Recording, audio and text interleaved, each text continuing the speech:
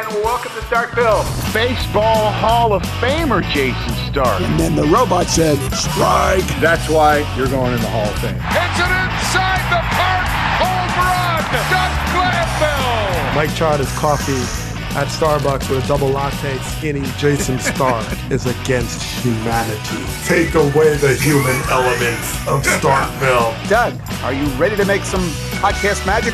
I am ready. Bring on the magic wand. Let's do it.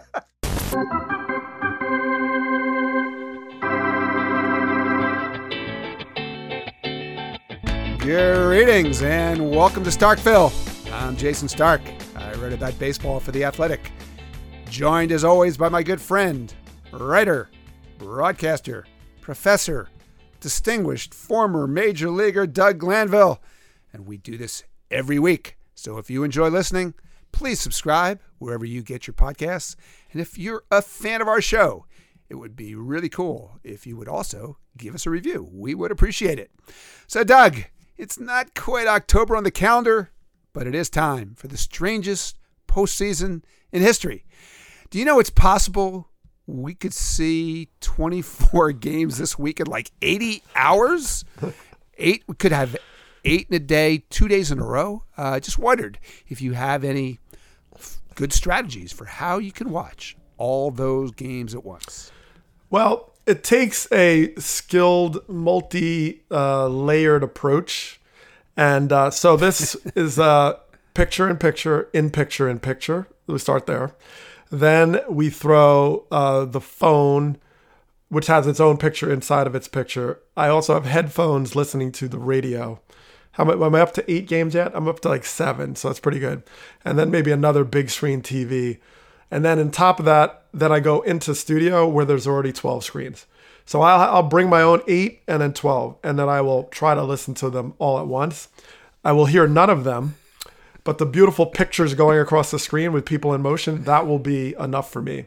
And then I'll fill in my own commentary, and then I'll have to read it all over again when they're done. Yeah, that's about it. I have no idea what you just said. But I think you're watching 20 games at once, even though there's only 8. Yeah, I'm going to try it. That's quite, yeah. It's excellent multi. Well, I got to go historic, so I got to go back to looking back at some of these teams' histories at the same time. So it's going to take a lot of energy, but I'm going to pull it off. Yeah, like people like us who we're not honing in on any specific game. We're trying to take it all in. Like that Baseball Tonight experience of having all the games going at once and realizing that there are certain times and certain moments that you need to pay more attention. It's going to come in handy because it is sensory overload, right. Except it's the postseason. Okay.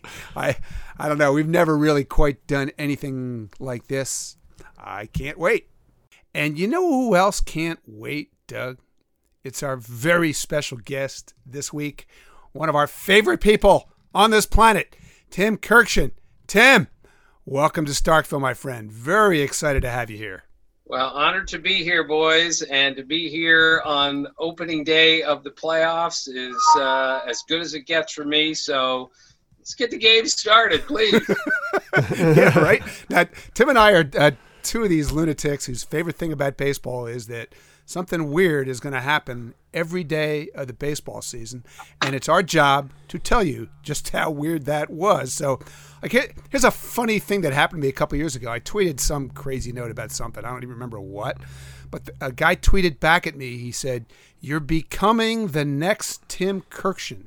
So, Tim, that's my goal in life. I want to be the next Tim Kurkjian.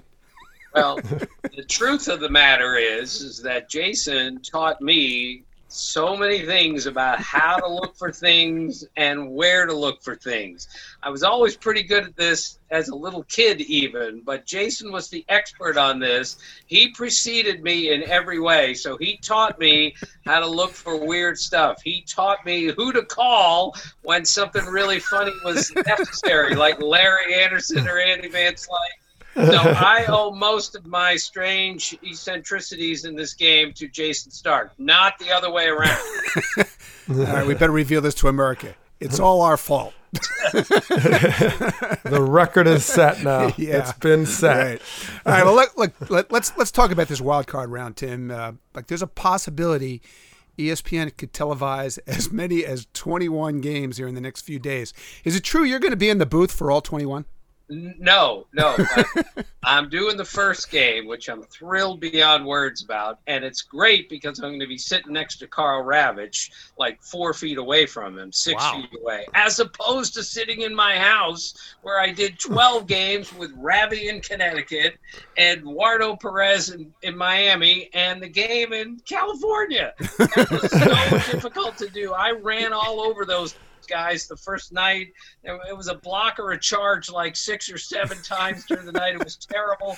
So to sit next to another human being and speak to him is great. And I haven't said, "Can you hear me? Can you see me?" in about a week, which is such a pleasant experience. So yes, I'm starting with the Twins and then the Twins and Astros, and then tomorrow I will do a doubleheader: Twins and Astros during the day, Dodgers and Brewers at night. So that should be an interesting day tomorrow. Yeah, all right. I want to ask you about that, but first, all right, you did all these games where you guys weren't even in the same city, let alone the same booth, as you just said. What was the craziest thing that happened trying to do games that way? Did you have like somebody walk in the room during a game? Did you miss a steal of home? Anything? Well, I was doing a Yankee-Rays game, and my iPad went out during the open. As we know on TV, all that matters is the open. If you nail the open, you're fine. Mine went completely dark, but the audio was still working, so I had to continue talking. And miraculously, I got through that. Meanwhile, Eduardo and Ravi, who understand how technically unsavvy I am, they're laughing out loud during the open that their poor partner lost the feed. I was completely in the dark. I finished it. It was all over. I don't know. It was like the dumbest thing I've ever seen. I looked like a skeleton, like hovering around, like an apparition. It was awful, but I got through it, and we had a big laugh about it. So that was easily the stupidest thing that happened. Camera went dark in the open. That's good. I was on MLB Network just last week doing a segment on my iPad, and I got a call like while I was reading my trivia question. Okay, and it shows up on the iPad. So I had no idea whether I was still talking on the air or whether I should answer the phone or what. I just kept going, just like you did, because you don't know what to do. You just do it. See, you guys don't have like little children that I have. So my issues are people just breaking in at any given time, looking for popsicles. And so, I don't know. It's anything goes. But I think people culturally kind of accept like, you know what, random things might happen, and we just all have to roll with it, especially in media. It's just, it's absolutely bananas. I still think our most fun thing that's happened on this podcast was Drew Carey's dogs. Yeah, exactly. While we were talking about the dog pound at Cleveland Municipal Stadium, the dog started barking. Awesome. All right, we got to talk about October a little bit here. All right, Tim, you're doing 2 postseason series at once. It's hard enough to do one. How are you going to do 2 at once? Well, that's a good question. I'm going to take them 1 series at a time. I'm going to take them 1 game at a time. I don't have a choice here. I really want to see you do 2 games at the same time. Yes, simultaneously. Yeah, I mean that would be unprecedented. Why not? It's 2020. Just do both games. I'd be like Joel Youngblood. I'd play 2 teams in the same day and get a hit for both teams. Right. It'd be great. Oh my goodness. Yeah. So, now, be also thankful you're not jumping on a plane, right? Because normally you try to do these games, or even back-to-back days, especially like opening week, right? You're jumping on a plane. So what about your travel stories that we kind of miss now? What are some of the craziest travel stories that you had along the road here? Well, thank goodness I haven't been on a plane since March, which is a delight, and I can drive here to Bristol. But all my travel stories involve Eduardo Perez. He's unbelievable. He leaves if his flight's at 7:00. Yep. He will leave for the airport at 5 till 6. Like an hour and 5 minutes before the plane's going to take Absolutely. off. He is going to drive to the airport, turn in his rental car, and still make the flight. I said, Eduardo, how can you be this calm? I'm a nervous wreck. I leave like 4 hours early. I'm sitting at the gate with 2.5 hours before we board because I'm so nervous. And Eduardo looks at me and he goes, well, I'm Latino. We don't worry about anything. Really? Is that it? I didn't know that. If I was Tim Lopez, I wouldn't worry. Is that the point? So all my travel with him has been, and I always think as long as I'm with Eduardo, we're going to be fine. We had a flight in Chicago one night. There was 0% chance that we were going to make that flight. Eduardo goes up to a total stranger working at the airport and says, we're on TV. You have to let us to the front of the line. And they said, come on, let's go. And we made the flight. I would have missed it by 45 minutes if it were just me. But I was with Eduardo, whose number one thing is just act like you've been there before. Act like you know what you're doing. That's my problem. I act like I have no idea what I'm doing. Right. Well, that's that's why I got TSA pre-check was because of John Shambi. I was still doing the traditional go through the thing, and he's waiting on the other side, cup of coffee. I was like, okay, I got to get this thing, TSA. So yeah, Eduardo he's a magician, man. He's a magician. Tim is good at this, Doug. I want you to know, like Tim and I have covered many Octobers together, and he would be leaving for the airport before I would leave the press box. Yeah, right. Is that right? That's true, right? Yeah, look, I haven't missed a flight in 35 years, okay? And I don't plan on it because you guys know Knock on wood. The worst feeling in the world is to just miss your flight. Now you have to go stand in a line with 400 other people and get a new ticket. So I don't miss any flights that I can possibly make. I've had flights canceled and all that. But when in doubt, get to the airport early. That's my motto in life. Yeah, well, glad it works for you. Because I slept through a flight during the 2006 NLCS. I never have done that, but it was just, I don't know if you remember that series. Like it was Mets Cardinals. There was just nonstop rain and weather issues. We were at the park forever, like every night, and there was no travel day. That was the worst part.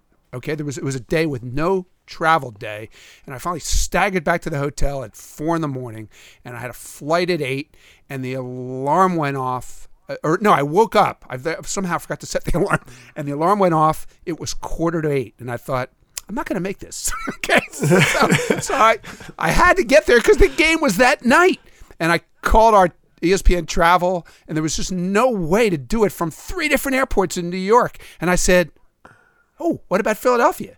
And she said, oh, yeah, I can get you there from Philadelphia. So I thought, this will be awesome. Like, I'll actually get to go home on the off day coming back. So wouldn't you know? So I drove to Philadelphia, made the flight, got there in time. Wouldn't you know that there was a rain out in St. Louis, too. So going back, I had to fly to Philadelphia and then drive all the way to Queens. so I could get to the game. Oh, boy. Anyway, it's enough of that. Can we talk about these series you're covering? What do you think the chances are of an upset in either one? Like Astros, Twins. I love the Twins to make a deep run, but there's something about the Astros that I can't. We just seen too much in these postseasons to think they're not going to go down easy. And I feel the same way about the Brewers. When you have these postseason games that always seem like they come down to bullpens, I know that I trust the back of the Brewers pen more than I trust the current edition of Kenley Jansen. So what do you think, Tim? Yeah, well, nothing's going to be easy in this postseason for any team because nothing has been easy this season for anyone playing, covering the game. That's just the way it works. So we should be prepared for anything to happen in this postseason, given the regular season we just had. I think the Astros are going to have a hard time with the Twins, in part because even just the road record, the Astros have the worst road record of any team ever to make the playoffs. And the Twins have the best home record of any team since the 1975 Reds, who might be the greatest National League team of all time. So you start there, and then you just look, and no Verlander, no Garrett Cole, no closer. I mean, they're missing a lot of people on the Astros, and they're just not the same offensive team. But am I going to say, oh, well, the Twins are definitely win? There is nothing definite here. And I think the Dodgers are the best team in the National League. They played over 700 baseball, and the Brewers don't have their two best pitchers healthy and lined up. But again, the Dodgers, anyone could win a 3-game series, even though the Dodgers went to the 13th series of the year this year before they lost one. So I have to stay with the Dodgers here, and I'm going to stay with the Twins. But is an upset possible? It's October baseball. Anything. I know you made a bunch of predictions. What's your upset pick for the wild card round? I think I did like 10 sets of predictions. So I didn't make them all the same. That's a Granville technique. I'm not even sure there is an upset pick. In other words, I don't have the Jays beating the Rays or the Brewers beating the Dodgers. I went pretty much chalk on everything. And I mean, there are a couple series I just can't figure out. The Reds starting pitching against the Braves offense. I mean, please tell me who's going to win that one. So I'm throwing everything in a hat and saying, just pull it out here. Other than the Dodgers, I have no idea what's going to happen. And isn't that why we cover the sport? When LeBron touches it on every possession, he pretty much guarantees how the game is going to be played. But it doesn't work that way here, which is why we love October. Tim so Kirkshin, much. Our special guest, he has no idea what's going to happen. That's Right. No And predictions. I'm not ashamed to say that. I hate it when people say, yeah, I know exactly what's going to happen here. No, you don't. Baseball is too good. It does not allow you to think that way. No, I love it. Well, what about the fairness of it?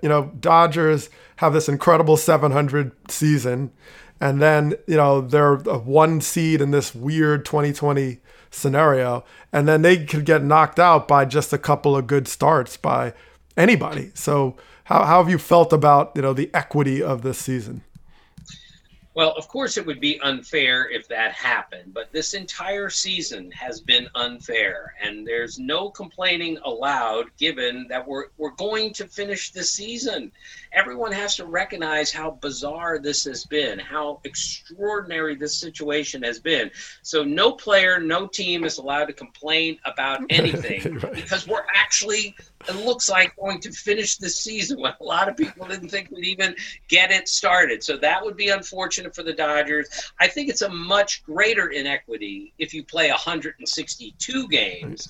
In the Dodgers case, you win, let's say, 115 of them, Right. and then you get knocked out in a 3-game series. That would be way more unfair, and that's why I'm sorry, I'm not in favor of the 16 playoff teams next year. It takes away from the integrity of the 162-game season, but in a 60-game season, all bets are off. All right, let me ask you. Let's play multiple choice here.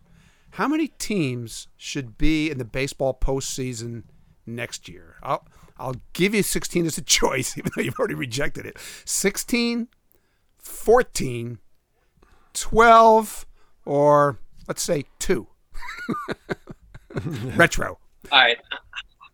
I'm staying with the number. I'm staying with 10. That wasn't even one of the choices. I know. All right. I'll go 12, but I'm not going any higher than 12. Look, Jason, you chronicle this stuff better than anyone. We have 2 sub-500 teams in the playoffs. We'd only have 1 sub-500 team in the playoffs in the history of baseball. Now we have 2 this year.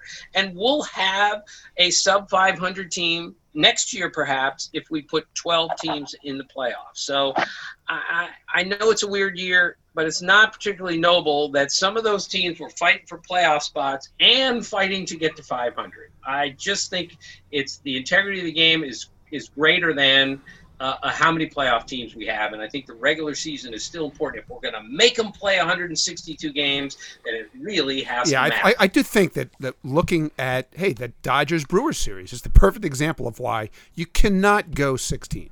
Okay, the Brewers finished in 4th place.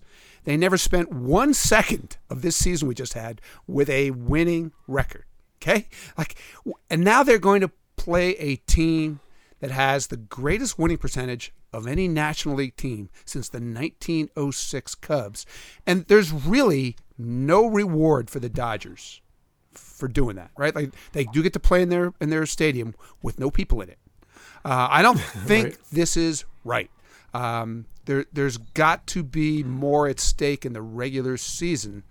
And Tim, I've written this. I've told people in baseball this. I think if you're going to do this and not at least have first round buys, the first place team should only have to win one game in the best of three, and the other team, the second place team or the wild card team, should have to win two. Do you like that? Wow. Bold. Yeah, I look again for this year. I don't care what they do. If they put the Pirates in, I wouldn't care. Because this season has been so ridiculous, but thank goodness we're going to finish it. But I repeat, it is not fair to play that many games and then have to play a 3-game series right out of the box. This is baseball. The Pirates can sweep the Dodgers in front of fans at Dodger Stadium. It happens, but bad teams never went into the Chicago arena and beat Michael Jordan on his home court. It is impossible for that to happen. But in baseball, anything is possible, and that's why I think if I have the best record in 162 games, I am going to get a break to start the playoffs, to line up my pitching and do everything else. You're right, Jason. Absolutely no benefit whatsoever to the Dodgers going 43-17. Well, and Tim, what about the wild card as we just have known it? I mean, it was a 1-game elimination, and you ran into Jake Arrieta, and good luck, go home. So, I mean, did you have, what was your feelings about the 1-game sudden death kind of elimination? Well, at first I didn't like it, of course, because I'm old and it takes me time to change my mind on things. But I have come around on a lot of things, and I think it's kind of cool. We get a Game 7 feel to the playoffs on October 1st with a 1-game playoff. And I'm sorry, I just said the integrity of the regular season is so important. But if it is, then just finish in first place and you don't have to worry. You're right, Jason. A fourth-place team under 500 really shouldn't be in the playoffs. But that's the way it goes. And the Marlins, a different subject, God bless them. I don't know how they made it, but they've been outscored by 41 runs. And Jason, what was your stat on the number of runs they lost games by in the month of September? Right, they lost a game by 20, by 15, by 11, and by 10 in September. There's only been one other right, and they made the playoffs. There's only been one other team in the World Series era that has done that in any September. And incredibly, that team won the World Series. It was the 2000 Yankees, but they were bored. They were bored, right? That's true. They're already so far ahead. Marlins used 9 different starting pitchers in their first 9 games. They used 27 different pitchers in their first 9 games. I asked, is that a record? It was laughable. I even asked. Of course it's a record. No one's ever done anything like that. And for them to recover and make the playoffs. They made 40 roster moves in a week. They changed 17 players on their team between games and won both games. We have Don Mattingly didn't even know who the players were on the team. They're playing now. Look, we have to give a shout out to the Witness Protection Program. Okay, let's just leave it at that. You know, we don't know who these guys were. That's fine. They won it. Give them credit. Right. It reminds me of when Chuck Finley pitched for the Indians. And one year they used like 35 pitchers. So he held a little competition among the pitchers. Who can name the most number of pitchers that played for the team? And Finley won. He got like 29 right out of, meaning he missed on 7 guys who pitched for the team. He forgot about him. And then he said, and then there was the debate. We couldn't figure out if the guy's name was Kane Davis or Davis Kane. It was an argument. So his name was Kane Davis. So we should have done that with the Marlins. Name the Marlins from the guys who were there all year. If anyone was there. Could Michael Hill name every Marlin? That's what I want to know. Right, exactly. 171 roster moves. That's a lot. All right, hey, while we're on this topic, let's talk about this season that we just finished. Now, as we mentioned earlier, you and I are so similar in just what we love about baseball. My motto for this whole season has been embrace the weirdness. And my friend, there has been a lot to embrace. Okay, now later on in this show, Doug and I are going to pick our favorite strange but true moment of the year. But look, we can't have Tim Kurkjian stop by Starkville and not ask, yes, what was your favorite Kurkjian of 2020? Well, I really have. First off, I have an unhealthy obsession with home run leaders for each letter of the alphabet. I'm the only idiot in the world that cares about that. But Edwin Encarnacion passed Darrell Evans this year for the most home runs with the last letter of E. And a couple of years ago, Justin Upton and Ryan Zimmerman took over the lead for those letters in the same season. Nice. It was great. And I still cannot believe that the H number, the H letter, is by guys with the same name. They have a tie, Ryan Howard and Frank Howard at 382. Wow. So there is a change in the 26-man list here, or 25 since there's no X. I mean, to me, it's like a Supreme Court change. It's that important that we have a new E leader. So that's where I'm going with that. The other thing, I love triple plays. I always have. Ian Happ played first base for the 10th time in his entire career and took part in a triple play. Mark Grace never took part in a triple play with the Cubs. Neither did Anthony Rizzo.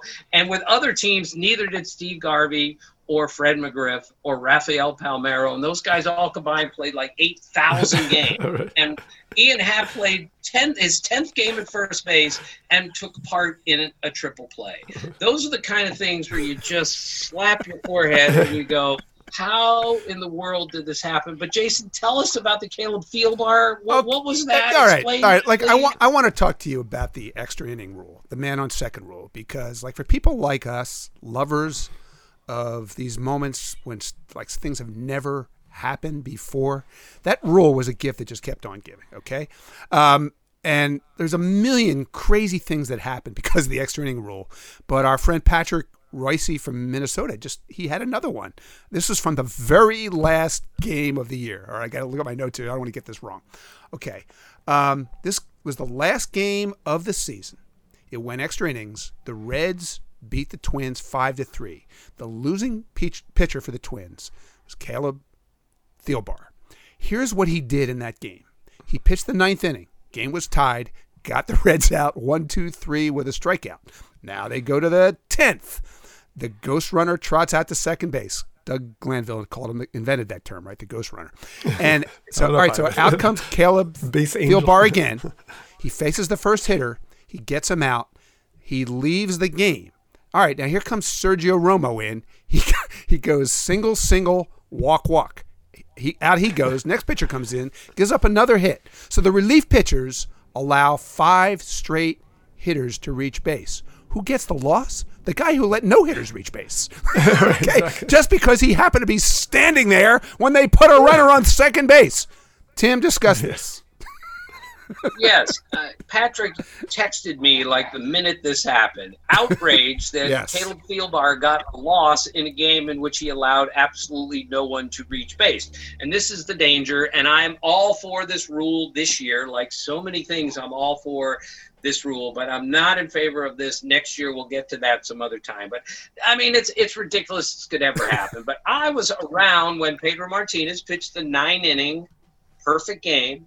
Nothing, and he started the 10th inning, and he gave up a hit to Bip Roberts, and they took him out of the game. Let's just say someone had a perfect game going through 9 innings, and then they sent him out there in the 10th, and suddenly there's a runner on second when he hasn't allowed anyone on. First batter bunts him to third, next guy hits a fly ball, next guy strikes out. Pedro Martinez faces 30 hitters, gets them all out. Loses the game because, as Doug said, there's a ghost runner at second. And right field is closed and pitcher's hand. I know all of those things from growing up as a dumb kid in Maryland, but it's just that's why this rule, I'm in favor of it this year because let's just do whatever it takes to get these games in and get them over. But next year, it's a bad idea. All right, I like it. So I want to do something that I did last week on our friend Brian Kenny's show on MLB Network. Let's take these new rules this year and let's vote on them, whether we want them back, the three of us. Okay? You want to do that? All right. Extra inning rule. Tim is already a no. Doug, what do you got? Right. No. I'll say no. Oh, I'm a yes. I like it. No, I do want some the ability parameters. Of this, Can we like put some There parameters? are times a scorer needs to do an intervention. Okay, yeah, right. And in a situation like that, the scorer needs to say no. Caleb Thielbar cannot get that loss. Sergio Romo should be the losing pitcher. Okay, but the games were interesting. Tim, I know how well you know Morgan Ensberg, who manages in the Rays chain. He has an expression for these games. I thought it was great. He said it's half-court baseball, and it's awesome. And that just means there's so many strategic decisions that take place immediately when extra innings begins, and it makes extra innings more interesting to me. So I'm in. Okay, I like it. Yeah, I mean, I think if you add parameters, I don't know. I think look, all three of us love writing, right? So, and I struggle with explaining how someone got there, right? I have trouble like the narrative of how a person appeared, and if I think it can be done by my toddler, then I say something's wrong. Or you just drop someone on the chessboard and say, I'm going to put like Buzz Lightyear in the middle of a chessboard. Why not? Right. So I think that's what I struggle with. I understand all the rationale, and maybe maybe after the 10th or 11th or something, I can't take credit for Ghost Runner, but I've definitely repeated a lot. And I made Base Angel was one of mine, Base Angel or Invisible Appearance, things like that. But yeah, that's my beef. We had I like the weirdness. I like the weirdness of it. I told the story in this show before, but one day on a Sunday morning, Joey Wendell from the Rays texted me and he said, "Hey, you would know this. I think I might have made history. I was due up to hit third in the top of the 11th last night, but I never batted because there was a double play, right? So we only took two batters and the inning was over. Has that ever happened before? Hell no." Right. It's like the two up, three down inning. Like, I think this is hilarious. We had that game, the Yankees-Mets game. It was at Citi Field where the Yankees go line drive strikeout to end the top of the 10th. Then second pitch in the bottom of the 10th, walk-off homer. So the top and the bottom of the inning, total of 3 hitters. Like, I'm all in on this, Tim. I just am. Okay? Talked you into it yet? No, look, I'm sorry. I'm almost as old as you, Jason. I just grew up at a time where you're supposed to play the game till it's over, and we're so interested in getting the games over now. I'm not sure I understand why. All right, okay. We should move on. We should do some other rules. Universal DH. Yeah, okay. Yeah, exactly. DH. All right. Bring it back or not, Tim?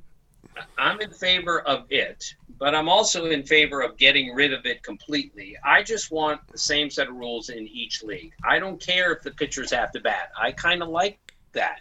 I just want the same set of rules. But logically, we're going to play with the universal DH for the rest of the time, and I think it's okay. It gets the pitchers off their feet, and it keeps them healthier. And on a day when you want to take your best hitter and give him a day off, but still get him 4 at-bats, I think that's the way to do it. So I'm all in favor of the universal DH moving forward with, again, the warning. If you get rid of it in both leagues, I'm okay with that too. Just give me the same set of rules. Doug? Yeah, I agree with Tim. The consistency at this point. I mean, I played in the first year of like interleague series, Cubs, White Sox.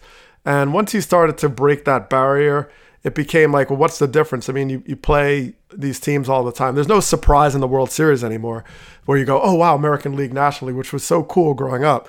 But since that's already gone, if you're going to have all this cross-pollination of leagues, then just be consistent. I appreciate as playing most of my career in the National League, I valued the strategy of, the pitcher hitting and knowing when to get ready and kind of thinking with the manager and double switches. And it kept you really dynamically active, I found, when I was on the bench at different times or, different. So playing the American League the year in Texas was like otherworldly. It was sort of like, okay, run the pitcher out there until his arm falls off or whatever. And yeah, there's strategy to that, but I did like it. So the consistency is what I value the most, and I think it's time to kind of make a decision. I think the DH has worked well this season, so I have no problem with keeping it. Boy, I am not agreeing with you guys on anything. I do not want the universal DH back. I know I'm going to lose on this, but there's a couple reasons. One is, like, everybody act like, oh, well, this made the game way more entertaining. National League DHs, I just looked this up the other day, we're hitting 234. Last year, Zach Greinke hit 280 and slugged 580. Okay, so, like, Madison Bumgarner had multiple seasons where he hit better than these National League DHs. So I didn't like that. Outside of the Braves, where Marcell Ozuna was tremendous, like, most teams didn't even have a DH. Okay, no team started the same guy at DH 40 times in 60 games. It was just a way to get guys rest but keep them in the lineup. And the third thing is, name me one thing that any National League DH did that was anywhere near as entertaining as Bartolo Colon's homer. I'll wait. Go ahead. Right. Name me one thing. Right. No, Jason, I'm with you. I just said I like it when the pitchers hit. For Madison Bumgarner to have as many career grand slams, too, as Derek Jeter and Pete Rose combined, think about that. How is that possible? But that note doesn't exist if we have the universal DH. So if I were in charge, I'd get rid of it completely. But I repeat, even more important than that, I need the same set of rules. Okay. That's all. Well, you're supposed to, and Jay, you're going to get bit by the small sample size. But that's the beauty of pitchers, right? They are small sample size hitters, and look, I think it gives everybody the sense of what they could possibly do if they kind of rolled it from work and was in a big league game and Bartolo Colon. You know, I think it does make it relatable. And look, as a player, baseball has that special ability to feel relatable, because like I would go home after major league seasons and I'd see high school teammates and they're like, yeah, I could have made it, but I sprained my ankle in 12th grade. And that's why, everybody kind of thinks that you're right there. And baseball does need to retain that. I think the pitchers hitting did accomplish that. But yeah, like you said, the small sample size, which is 2020, has opened up this idea of like, wow, the Blue Jays would have sold everybody at a certain point. But they're like, wait a minute, we're in this. And I think that's somewhat speaks to pitchers hitting. But I think now the cat's out of the bag. It's going to be tough to put that back in. All right, one more. Let's try to do this quick. 7-inning games. Tim, bring it back or not? No. I think we should play 9 innings every game. I think we should play until somebody wins. I think we should play it like we've been playing it for the last 140 years. It's just, I'm sorry. It's just, this is not softball. This is not American Legion. Okay. This isn't even the minor leagues. This is the big leagues. If we're going to play and call it the highest level of game ever, then it needs to play 9 innings. I'm sorry. I understand the time of game and how long things take. I totally understand. I understand the risk, the injury factor, and everything else. But these games don't take forever because we're playing 9 innings. They take forever because of all the walks, home runs, and strikeouts. We're missing the point on why the games take so long. And just to play 7 innings doesn't do it for me. And you throw a no-hitter in 7 innings, you don't get a no-hitter. You get a perfect game for 7 innings, you don't get a perfect game. So how can that be a legitimate game if you don't even get a no-hitter for retiring everybody? Exactly. I don't get Doug? it. Oh, yes. No, 7-inning, not liking it. I played a 7-inning triple header in the minor leagues, yes. 20, I think one went extra innings on top of that. So it was weird. It was crazy. I did go 4 for 10, so that was a good day. But no, I'm saying no. Because here's the thing, Tim, just like you said, what I am worried about, and maybe this is the old school thing, is that sometimes we're backing into rules because we're not addressing some things, right? Core things, right? We're kind of like I think the 10th inning runner is like that. It's like, well, we become such a bullpen world and we're using 75 pitchers to get through 9 innings. So we're going to run out of bullpen. So we got to cut the game short. You're kind of backing into that because it's like, well, but if you had, hey, Steve Carlton versus Tom Seaver, you didn't have that problem. You didn't run out of pitchers. So I think that's sometimes the thing. I do get the entertainment value. and all that. But I'm going to go 9 innings. I mean, let's play 9 and address other issues in the game. Yeah, we're unanimous on this one. And my reasoning is just the same as Bob Costas's in this podcast last week. The greatest thing about baseball is that we can look at what's happening today and connect the dots to what happened 10 years ago, 20 years ago, 50 years ago, 100 years ago. And what you need the games to be 9 innings for that to be possible. I will use this example all the time of Garrett Cole leading the American League in complete games, one of which was 7 innings. The other was 5 innings on opening night because the game got rained out. Those were his 2 complete games, and he led the league. Old Hoss Radbourn, not in favor of that. Not at all. Right. Old Hoss Radbourn made 502 starts and completed 488 of them. It begs the question, what happened in the other 14 starts? How did you not finish them all? What did you get? Did you get hurt? Did you He got shot. He got How shot. He got run over by a wild boar. Scurvy, I'm convinced. He got scurvy. Yeah, all of the above. We got to tweet this at him and find out the answer. Looking for an assist with your credit card but can't get a hold of anyone? Luckily, with 24/7 US-based live customer service from Discover, everyone has the option to talk to a real person anytime, day or night. Yep, you heard that right. You can talk to a real human in customer service anytime. Sounds like a real game changer if you ask us. Make the right call and get the service you deserve with Discover. Limitations apply. See terms at discover.com/creditcard. Tim, you just wrote an amazing story about everyone's favorite umpire, Cowboy Joe West. And everybody should read this on ESPN.com. It was a classic. You made Joe West seem likable, which he honestly is in person, right? So 2 things. First is, how did you convince him to talk to you, to do the story, have lunch with you? And the other thing is, there's so many incredible Joe West stories and anecdotes in this piece. I'd love to know what your favorite was. Well, I just asked him, can I do this story on you? And he said, sure. I went through Major League Baseball to make sure I went through all the proper channels. I never even got a call back from them. So I just went to Joe myself. Saw him out one night and said, would you like it? I mean, could I sit and do a story with you? He goes, sure. Whoa. That was the end of the discussion. And I was really surprised. He never got defensive.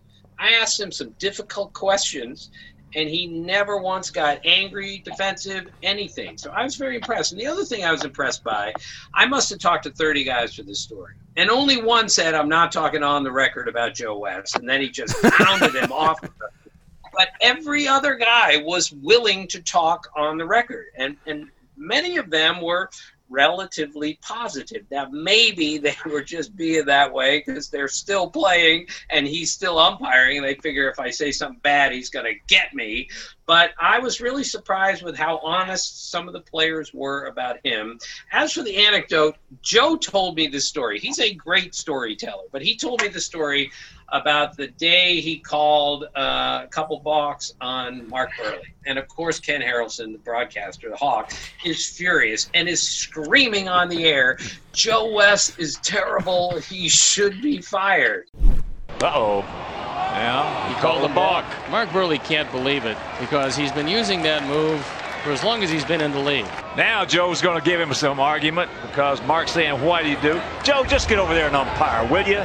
And then he's telling Ozzie to get, he knew that he was going to throw him out he's when a Ozzie joke. came He's up. becoming a joke is what he's doing. He's becoming a joke to the umpiring profession.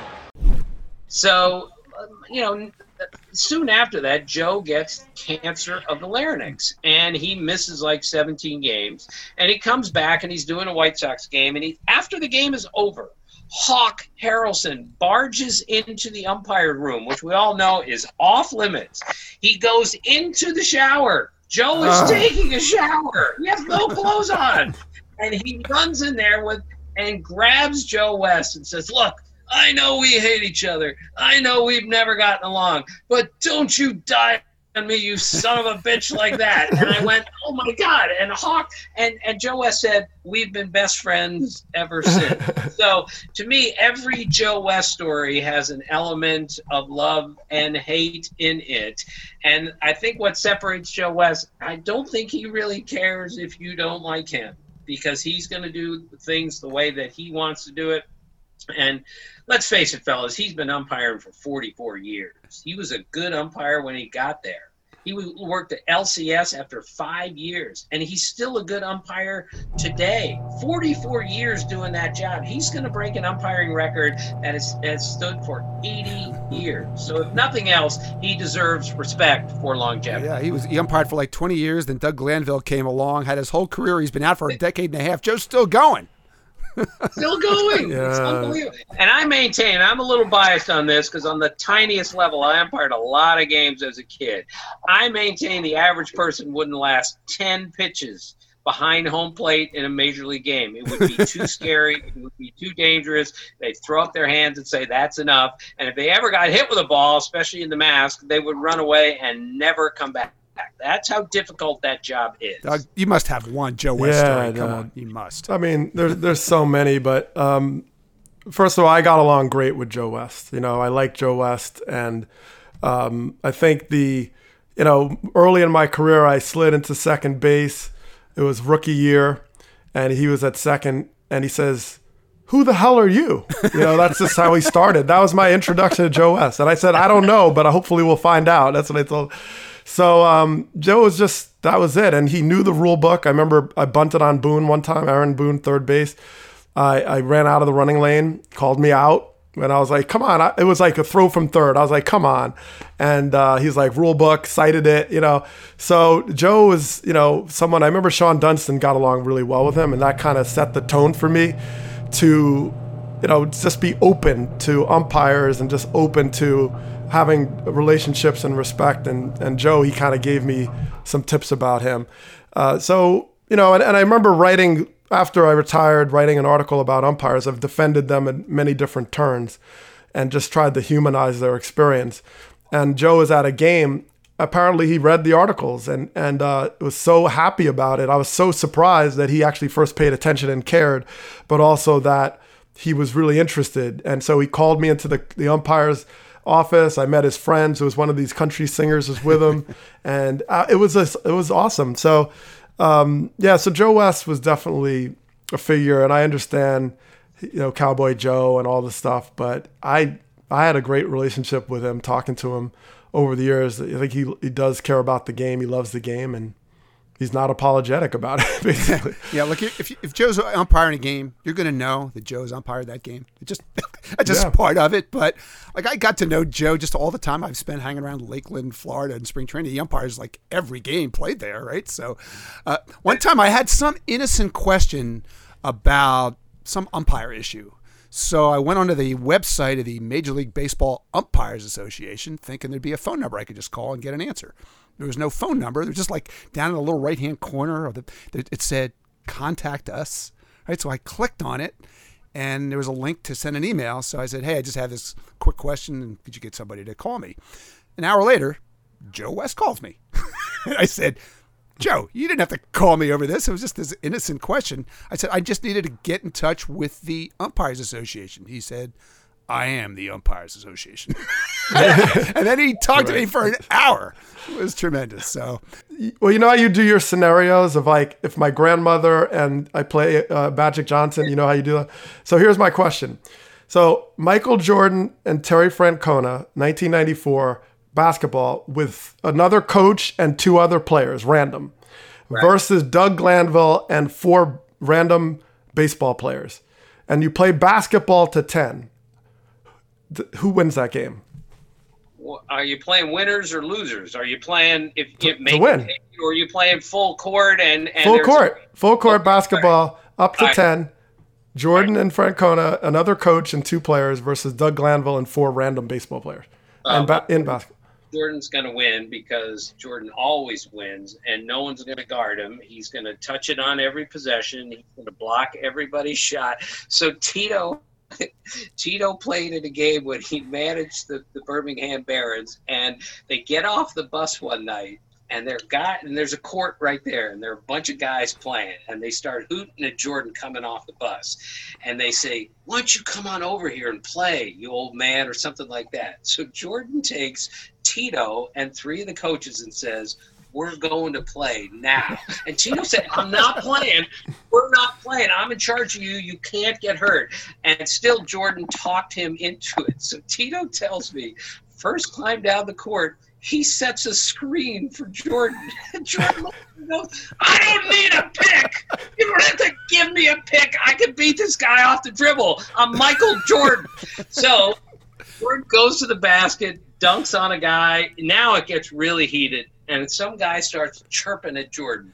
Jordan takes him to the rim, dunks on him, and stands over top of him in the lowest pickup game you could possibly, and he's screaming at him. And Tito swears he bent the rim on the dunk, and Tito put up his hands and go, that's it, the game's over. He's going to get hurt here. So Tito actually played a basketball game with Jordan, set a screen for him. Ridiculous. But if Jordan's on the court, he beats 5 baseball players any day, as long as he's got 4 adults. You're not going to believe what Glanville's about to tell you. Go ahead. Tell the story. Yes. Oh my gosh. Hold on a second. It's the Curtis Pride game, but we're going to let Glanville tell it. That game actually happened, and we did win. We won the game in Arizona Fall League, Scottsdale Community College. He played a pickup game, and the third game I think Francona had been playing.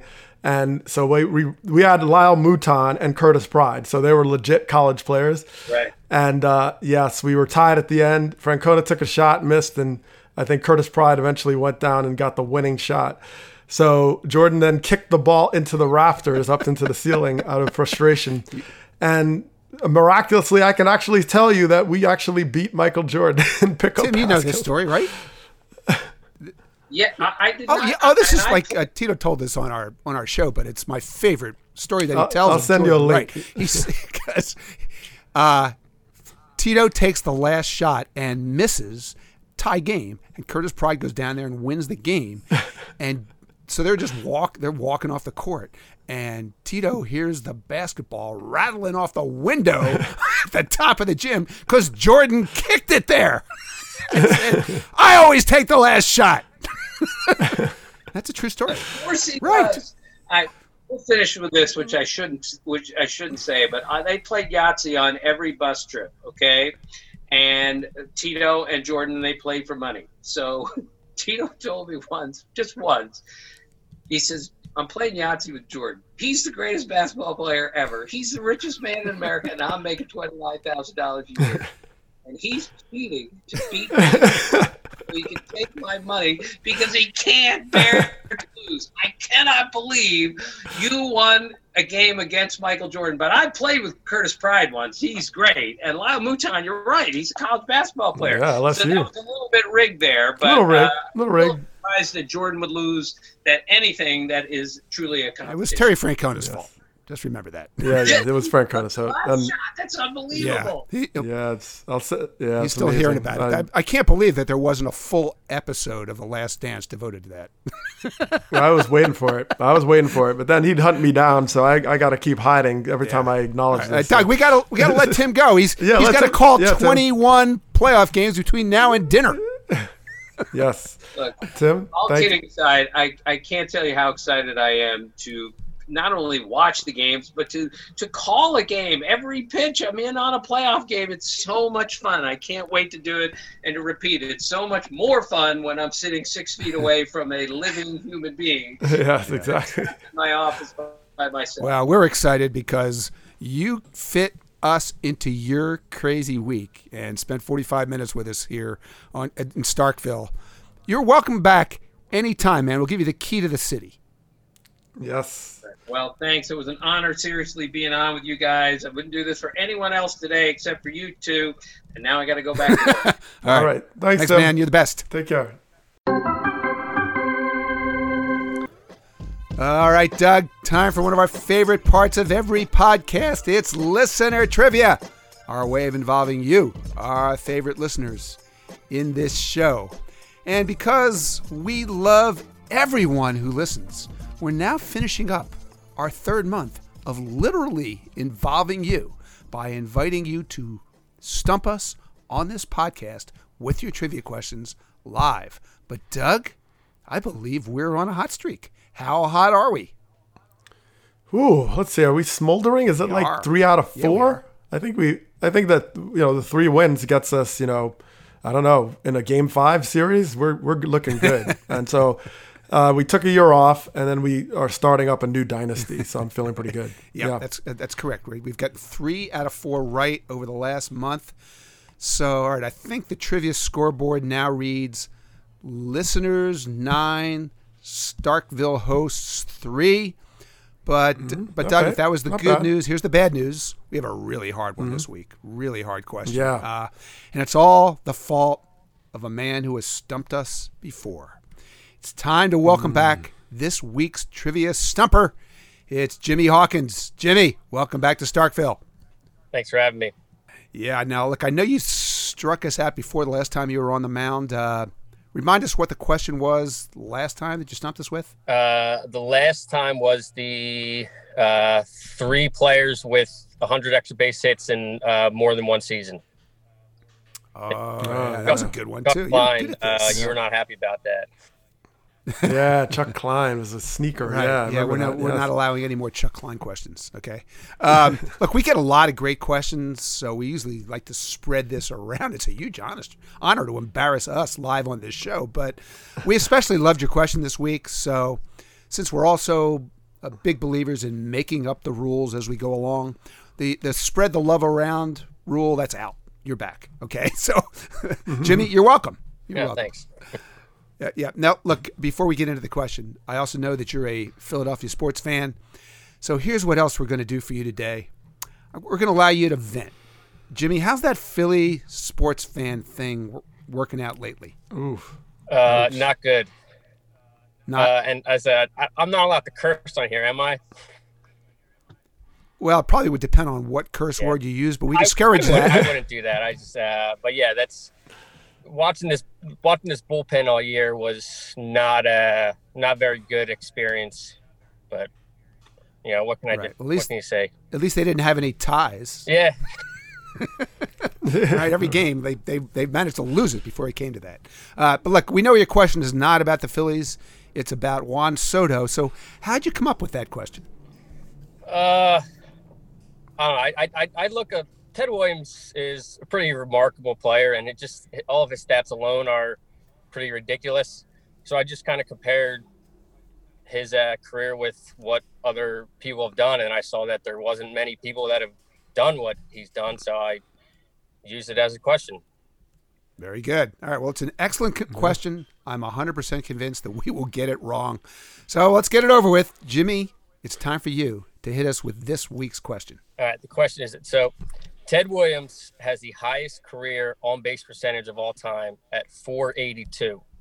Is it since he began his career in 1939, only 4 players have even had a single season of .482?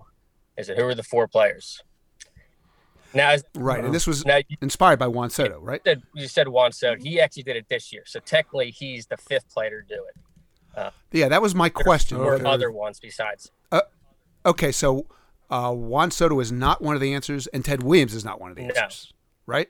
It's the other besides other those 2. Besides Ted Williams. Okay. Juan Soto, when I asked the question, he was at .485, but he still had the last game of the season to play. So I think he went 2 for 2 that game. So he's still over. Right. So now he's an answer. Amazing. But at the time, there was 4 other ones. Okay. All right, so we got 4 guys who had any season of their career with a .482 on base. So, all right, Barry Bonds, obviously one of them. All right, we got 3 more to get. So, all right, I started by trying to remember something a front office guy told me once.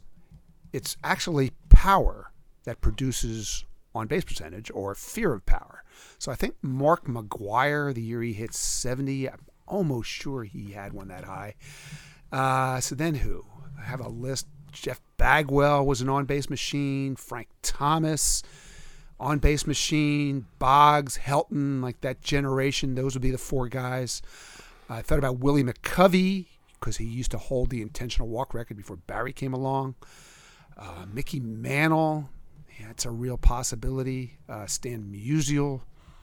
more walks than strikeouts in his career. Hank Greenberg is kind of a sleeper there. Active, the only possibilities would be Trout and Votto, but I don't think so. So, I don't know. I messed with this for a long time. I'm sure I'm wrong. Bonds, McGuire. I'm going to go Bagwell and Hank Greenberg. Those are mine. I'm sure at least half are wrong. Doug, what do you got? Ooh, wow. Well, we usually put our two heads together. I didn't even have 3 of the 4 anyway. So, wow, those are tough. So I'm going to go. I think Bonds is an answer, but I'll pick my 4. Let's go Joey Votto, Frank Thomas.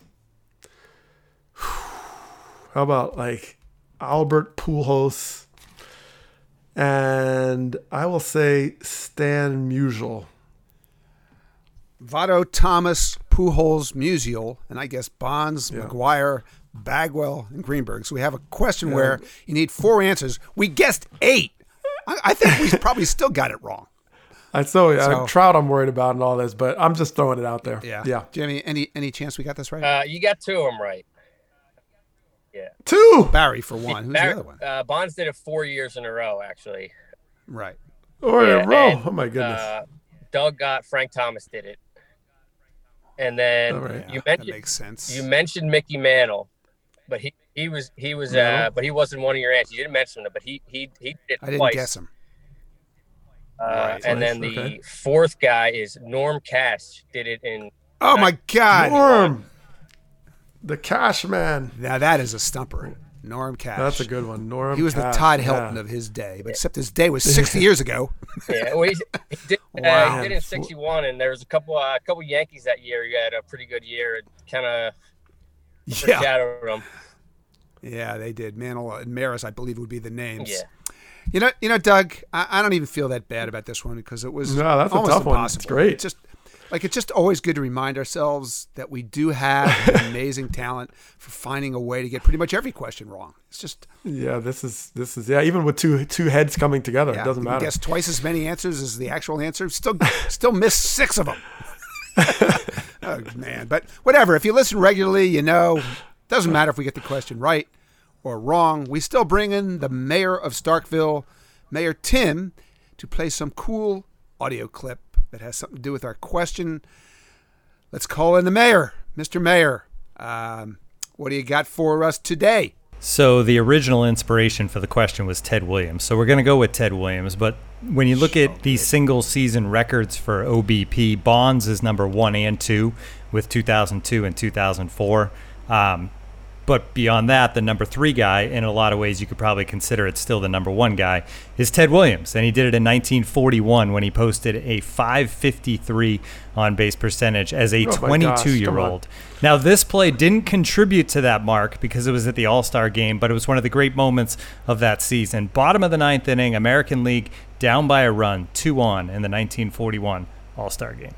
Russell pitches, Williams swings, there's a high drive, going deep. It is a home run against the tip top of the right field stand. A tremendous home run that brought in 3 runs and turned what looked to be a National League whip into an American League 7-5 win. The 9th inning of the All-Star game, Ted Williams was still in the game. Things have changed, Doug. Walk off. I'd want to see him hit all game too. Yeah, if that were now, they it would be some outfielder on the Royals. You know, right. But Ted Williams played the whole game. That was just magical to hear that. Jimmy, tremendous question. Great question. But since we never get your questions right, I don't like your chances of being invited back a 3rd time next week. But thank you, my friend. Thanks for joining us. Thanks for having me again.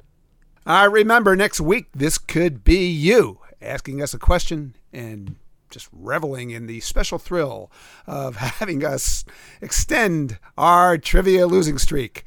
We'll tell you how to do that a little later in the pod. But first, one thing we try to do in this segment is use the trivia question to inspire a fun topic for the show. So, Doug, I think we need to talk about Juan Soto. I've been telling people for a while he's Ted Williams. Jimmy Hawkins got that memo. People would laugh at me. But seriously, we've now had a trivia question that compares him to Ted Williams. So I'm curious. You tell me, who does he remind you of? He reminds me of Juan Soto. That's what's scary. Yeah. He is, wow. I mean, I think, you talk about the age and, he's 21 years old and is able to do things that you say Ted Williams' name in that sentence. That's just unfathomable.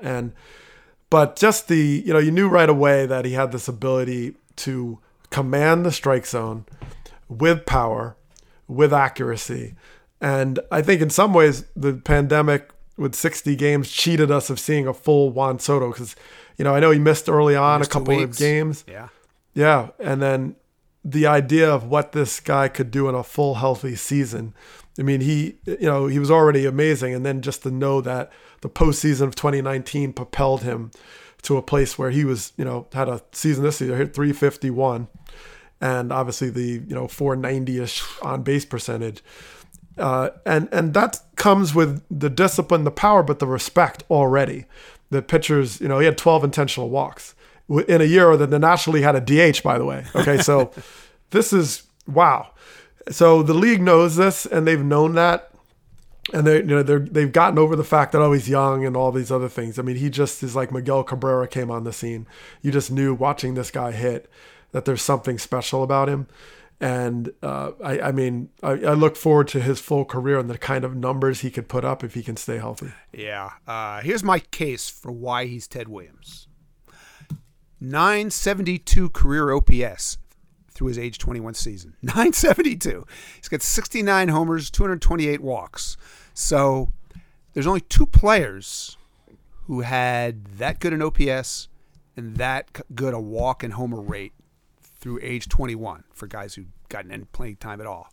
And they are Ted Williams and Juan Soto. And Doug, Juan Soto actually has a higher home run and walk rate through age 21 than Ted Williams, right? So last week in my awards column, I typed that Juan Soto is the most gifted offensive player in the sport. And as I'm typing it, I'm thinking, I can't believe I just wrote that about a guy who's 21 years old. 228 walks for Juan Soto through age 21. Doug Glanville's whole career, 208 walks. He's already passed you. Right. Oh my God. He'll lap me many times.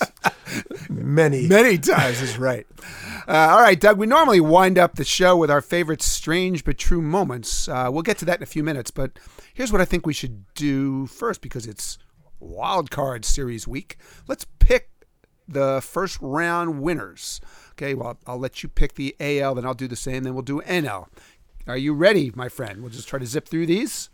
Yeah, I mean, I had to submit a prediction sheet, so I got to stick with it. Okay. I don't know what we said, and remember we had a playoff show way back in the beginning of the year. I don't remember what I said, but it doesn't matter. That's fine. Those are just words. They're just words. No, they've drifted off into the ozone. Nobody could possibly find them. Yes, it's our story, and we're sticking to it. We didn't know there'd be 16 teams. That was we did. The thing. Right. All right. So all right, let's go. Yep. Indians, Yankees. Who you got? Indians. Really? I got Yankees. I would want no parts of the Yankees in a series like this. Bieber. Rays. That's all I'm saying. Bieber. I know. Against Cole. Rays and Blue Jays. Rays. Yeah. Built for a postseason like this. Yeah. It's all about pitching depth. Dominant. Yep. White Sox and A's. White Sox. Really? I've got A's on this one. I don't know. You tell me why you like White Sox. They look just kind of banged up and worn out to me at the end. Well, I like the short series pitching possibilities. Although they're missing some pieces, but then best of three and their offense, oof, that's a nightmare. They didn't hit down the stretch, though. They did not. All right, Twins against Astros. I picked the Twins. Yeah, their offense is crazy. Yeah, but you know they're like after everybody got healthy in September, best team in baseball, best record in baseball. Astros 10-17 in September. I think the Twins have a shot to make a run. All right, let's do the NL. Cubs, Marlins. I have the Cubs. I think I like their pitching, and I know their offense has been pretty horrible for the most part. But they showed some life against the White Sox. I think that was a big series going in to the postseason. So Marlins, amazing season. I don't know. I don't see them going deep, but anything's possible in 2020. It is. I don't see all these upset picks of Marlins over Cubs. I mean, we mentioned this with Timmy. The Marlins lost 4 games by double figures in September and had a minus 41 run differential. I just think there's a sense of purpose on the Cubs. I don't see that upset. Braves, Reds, good one. That's my upset. I'm picking the Reds on this one. Cincinnati Reds, yeah. Everybody's picking the Reds. I got Braves. Everybody is? Really?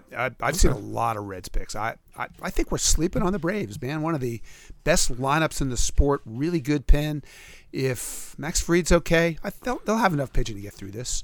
They're a great team. Yeah, really good. Dodgers, Brewers. Dodgers. I'm going Dodgers. They're just tough. I mean, I know they're bullpen questions, but wow. What a team. Yeah, and loaded. We kind of touched on this with Tim too, but it'd be a really bad thing for this sport for a team like this to get upset by a team like the Brewers in a round that didn't even exist until they needed money. Okay, so yeah. Well, maybe that would be eye-opening to the world. Like baseball's tough. Yeah, and they may protect against it for the future. Yeah, I thought this. If the Dodgers were to lose to a team that was never over 500 and finished 4th. That would be a good lesson for everybody, but I don't want to learn it that way. Right. Finally, Cardinals, Padres. I got the Padres. They're exciting. I think they're gonna do some damage this postseason. I see them going really far. Wow, this is actually my upset special, and I really want to see the Padres make a run, but. With the injuries to Clevenger and Lamet, it worries me. I think they could be in trouble if those guys can't make the impact that you would have expected 2 weeks ago. So I hope I'm wrong, but that's my upset special. Yeah, good one. All right, one more thing.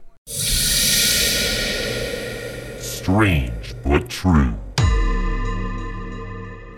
We've been doing this all year. We do our favorite strange but true moments of every week. But I think this week, because the season just ended, we should do our favorite strange but true moments of the season. And Doug, I know you got a classic. We love it, not just because it was so bizarre, but because it reminds us of another bizarre play from yesteryear.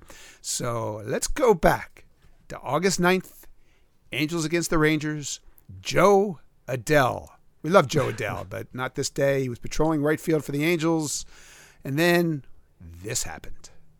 And this in the air out to right field. Adell was in, angling back. He gets there. Whoa! And he just put it right over the fence. Like a setter in volleyball. He just pushed it right over. I've seen balls go off heads. Jose Canseco. Canseco back to the track. Look it out. It is off his head, it looked like. And over the top. A home run. And Canseco goes back to the wall. He looks like he's checking the wall. He's checking the ball. Hits him right in the head. He goes over the top. It hit Canseco in the head and bounced over the wall for a homer. Look at this. Boink. Boink! That is excellent production work by Mayor Tim. That is really good. Just the call alone. Yeah, both of them, but like the whoa! Whoa! Yeah. I mean, that's 2020. That just sums it up right there. Whoa! What in the world is that? We're making up stuff. Right. Yeah. Perfect. I'm still not sure why that was ruled a 4-base error instead of a homer. Like we argued about this for about a half hour. Yeah, that's what I love. That's the cherry on top, the scoring. We've seen the birth of all kinds of things we could never imagine in baseball. The 7-inning game, the ghost runners, the 2-run leadoff home runs, the 2 up, 3 down innings, and of course, my personal favorite, the 4-base era. The 4-base era. And keep in mind, when Jo Adell did that, it was ruled a home run at first. And I happened to be in studio on ESPN, and I was ranting on the set. and I got to cover it live in 2 segments about how this needs to be a 4-base error. Okay, I don't care a rule book. You need to address this. This was completely catchable, completely. And it wasn't like he was jumping at the wall. He was like halfway in the warning track. He did like a Martina Navratilova like backhand over the fence. Like, I mean, so. I know he lost the ball in the rafters. I get it. I've made my share of errors, but I think the fact that it was so unusual, how he did it, and then the scoring was a disaster, and they had to go back and change it, and it's a 4-base error. So I'm thinking like hitting the ball. It was Nick Solak. Yeah. He hits the ball. And then you're always thinking, well, whatever the fence, that's a home run. And then his emotional roller coaster of, what we always do, you look up and there's a debatable play, right? You get to first base, you're like, it's a hit or an error. And you don't want to be selfish. So you want to peek at the scoring, but you ask the first baseman, what'd they give me, man? What'd they give me? Was it a hit or an error? He was in the dugout when they had to figure this one out because he'd taken his trot around the bases. I mean, total chaos. Yeah. So I love that play. Just such a what just happened moment. Yeah, and that's what we're looking for here. It was just a what just happened season, as you just said. So I've got one. And it's timeless, man. Yeah. It's what just happened today, what just happened in the future, and then when you go back in time and see it, you're gonna be like, what just happened? You have no idea in past, present, or future. Like crazy. Anything that happens that makes you think about Jose Canseco getting a home run off his head, like that automatically goes to the top of the list. And I don't think I can top that, Doug, but I do have just an incredible what just happened moment. This was from August 26th in Milwaukee. Nick Castellanos was hitting for the Reds. The bases were loaded. Let's hear what happened next. A liner into right field. That's a base hit. Galvis coming home, and the throw gets there in time. Oh, no. He's safe at home, and now Narvaez. Bases were loaded. If the foot's on the plate, he's out. Yeah, because it's a force. You don't have to tag. Yeah, Ben Gamble. Yeah, there you go. He's out at home. Right. Oh, what work by Gamble. Umpire forgot. It was a force. The umpire forgot. Oh, no. Like another epic call. It's just because that was that kind of play and that kind of year. Just to explain this. All right, bases loaded. Nick Castellanos hits a ball. According to StatCast, it comes down 253 feet from the batter's box. And Ben Gamble's in right field, and he fields it on one bounce, and he throws out Freddie Galvis at the plate for a force out. 9-2 in your scorecard. What? Like you're thinking, I've never seen that before. It's tremendous. So just to make sure that we've never seen it before, I talked to our friend, Mark Simon over at Sports Info Solutions, and they looked into this. They had to look at all balls hit in the air over the last decade, but Doug, how many force outs at the plate do you think that they found on a ball that was hit that far? Zero. Right, of course not. Like I have honestly never seen that before, and I like anytime I can say that, I love it. But Doug, have you ever seen that before? A ball hit that far and there's a force at the plate? I mean, like I said, the only thing, going back, if you're in a scenario where you're going back and tagging up or something, but then on that kind of play, you wouldn't be doing that. I mean, why would you? Any outfielder who catches it, you're out by a mile. So you kind of think you're already kind of halfway. And so I don't know what possibly was going through his head, but yeah, that is bananas. I mean, I'm trying to think of the hitter. You hit the ball and you just kind of, you lost the hit.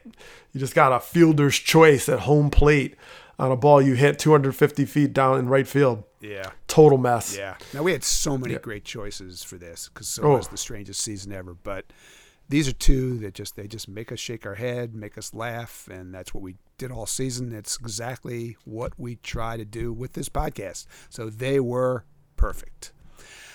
All right, that's going to do it for another fun edition of Starkville. Let's remind you again, Starkville is now available in its entirety, absolutely free, everywhere you get your podcasts. So be sure to subscribe and follow Starkville on Apple Podcasts, Spotify, now on Amazon, pretty much everywhere you find your podcasts. And of course, you can still find us at the Athletic app and the Athletic website. And if you'd like to read our work, there's no better sports writing being done anywhere than in the Athletic. So if you've thought about subscribing, we are still offering an incredible special, just $1 a month. So check us out, especially with the postseason starting up. You'll be happy that you did. Also remember, you can be part of this podcast like Jimmy Hawkins today.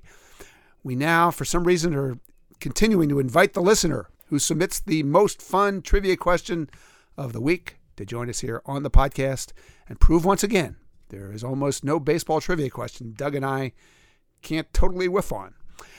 To be part of it, you can email us your question at starkville@theathletic.com, or you can do what most people do, tweet it at us. How would they tweet a question at Doug Glanville, for instance? Oh, just at my name, at Doug Glanville, DougGlanville. Well, you don't have to spell out my whole name, just at JAYSONST. That's Jason with a Y, ST. Please remember, hashtag the questions, hashtag StarkvilleQS. Doug, thanks for playing. Thanks to Tim Kirkshin for visiting us. Thanks to Jimmy Hawkins for stumping us with his question. Thanks to our mayor, Tim McMaster, for producing us and putting up with us. And thanks to you all for listening. We will see you soon on Starkville.